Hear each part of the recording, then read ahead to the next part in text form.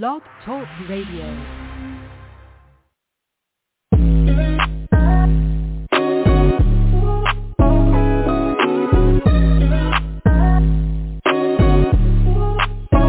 Welcome to the College2Pro.com NFL Draft Blast, the audio alternative for fans and NFL personnel to know NFL draft prospects.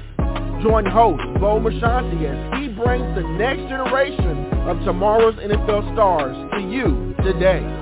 No more than the name.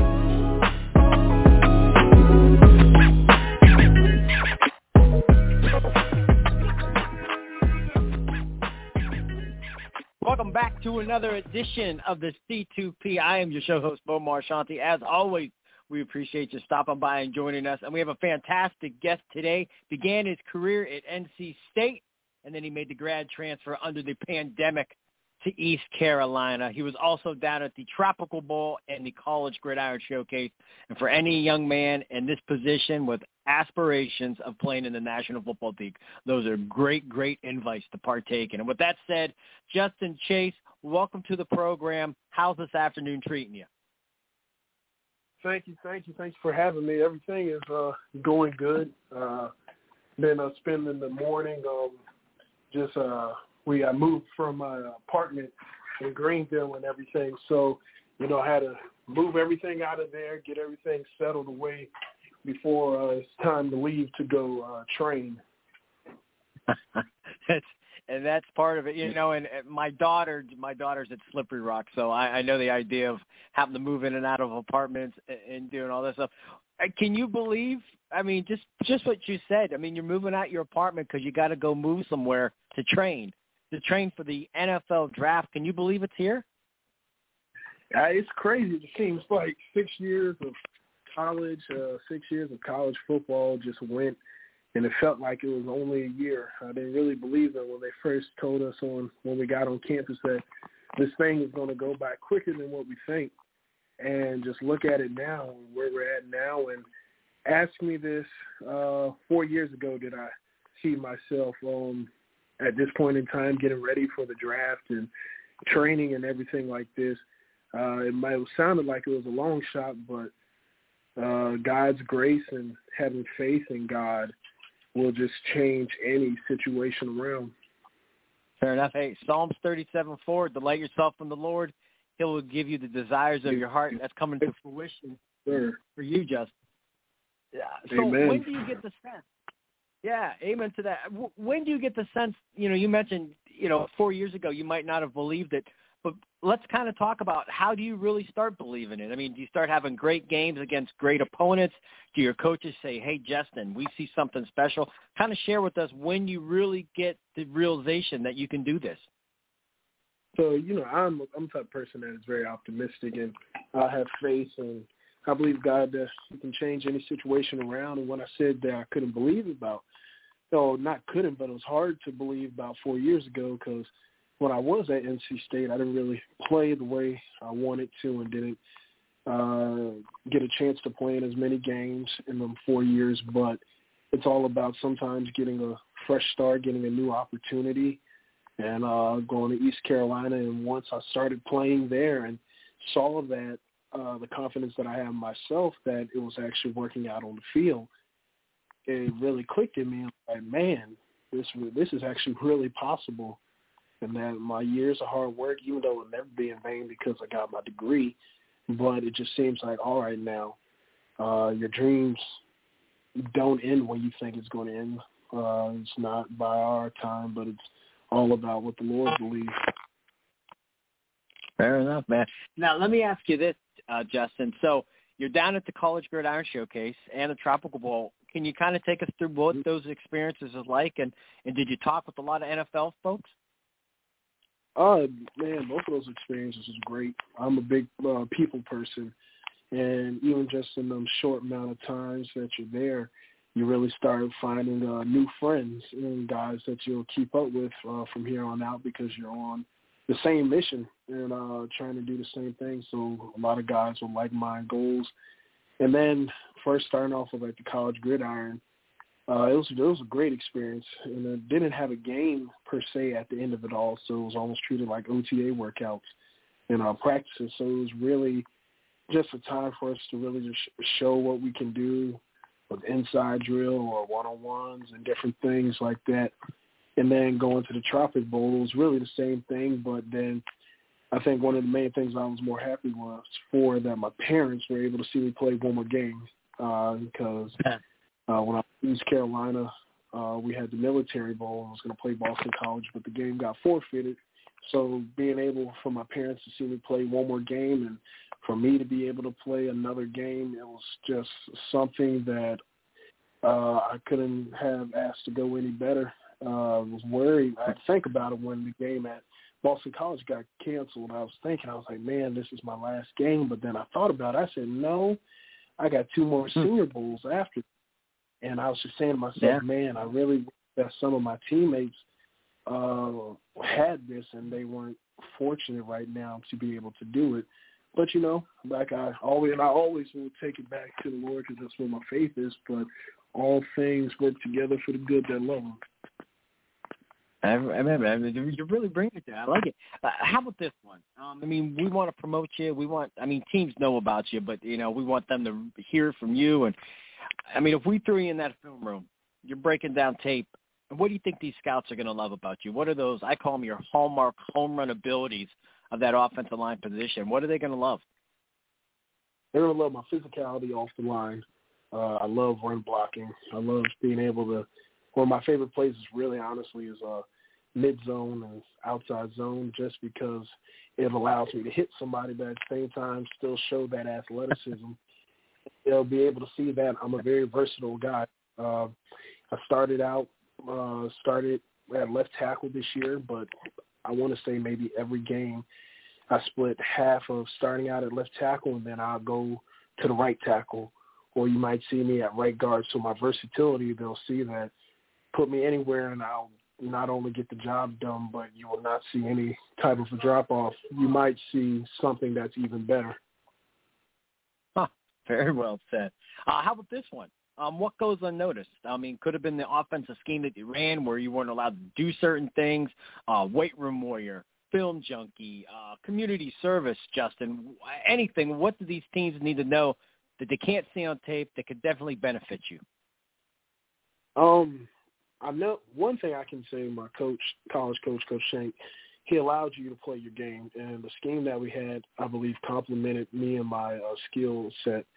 But one thing I definitely would want them to be able to see is that what type of person I am off the field. And we see, like, a lot of times guys get into some things that they know they shouldn't have outside of the field or make some bad decisions. But one thing I can say about Justin Chase is that I'm very rooted and grounded, strong core beliefs, love the Lord.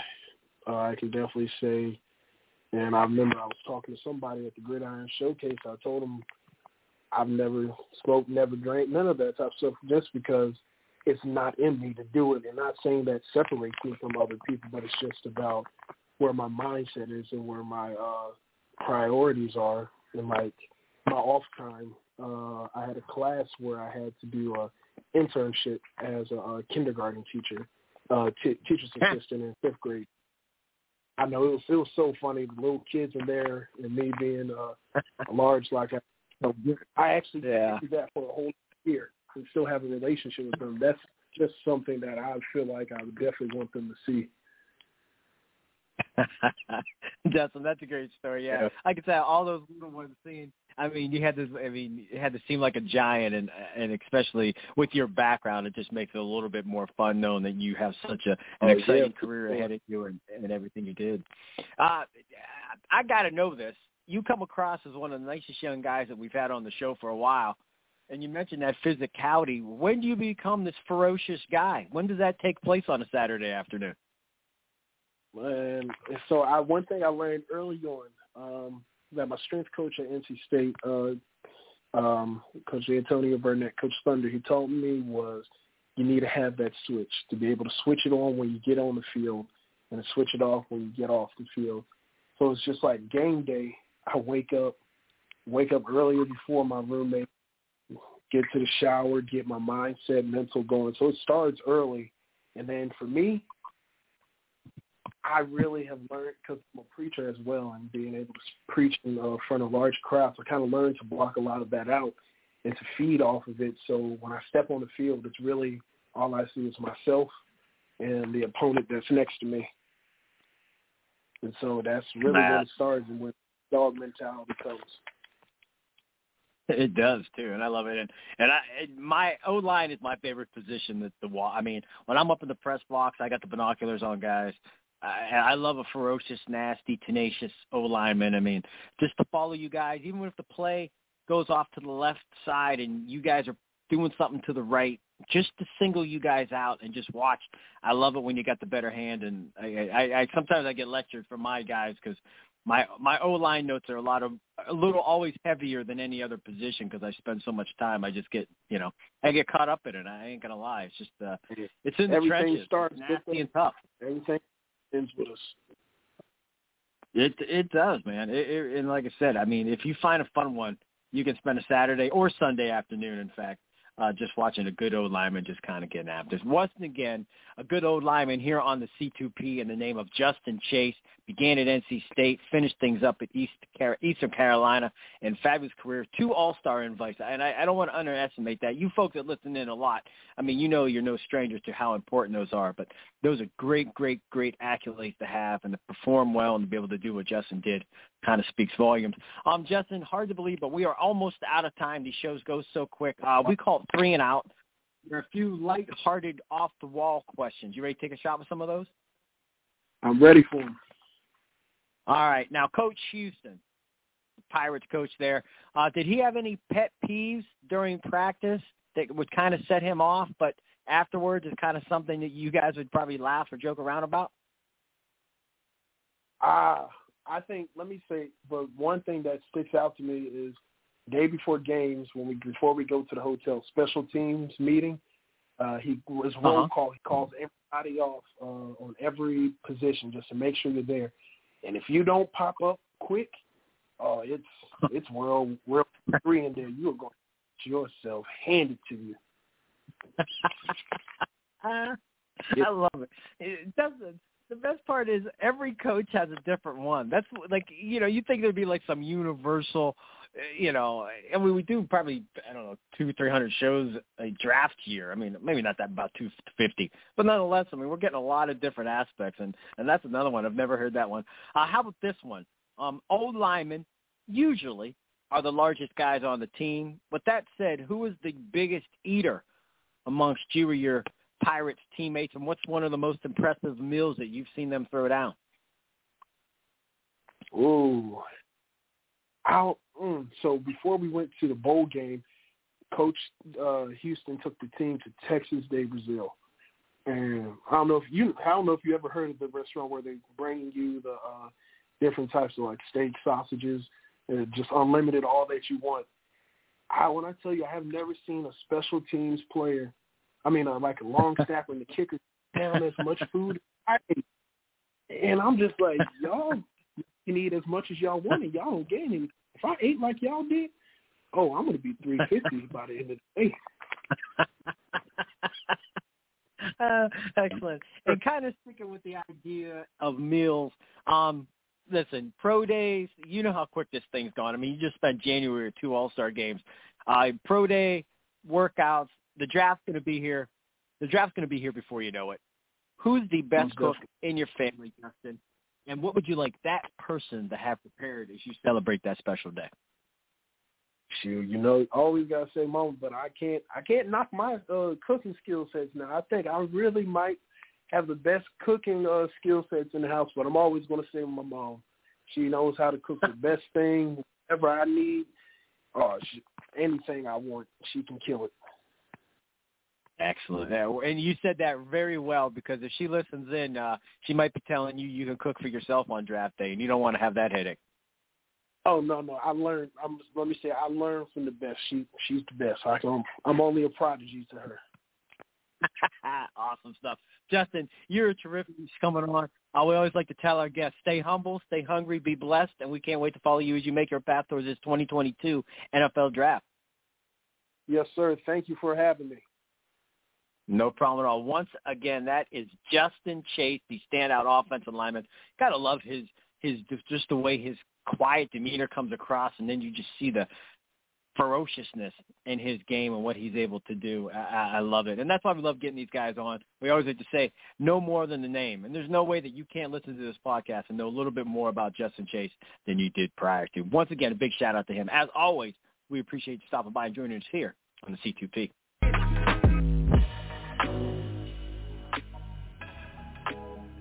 This has been a C2P exclusive.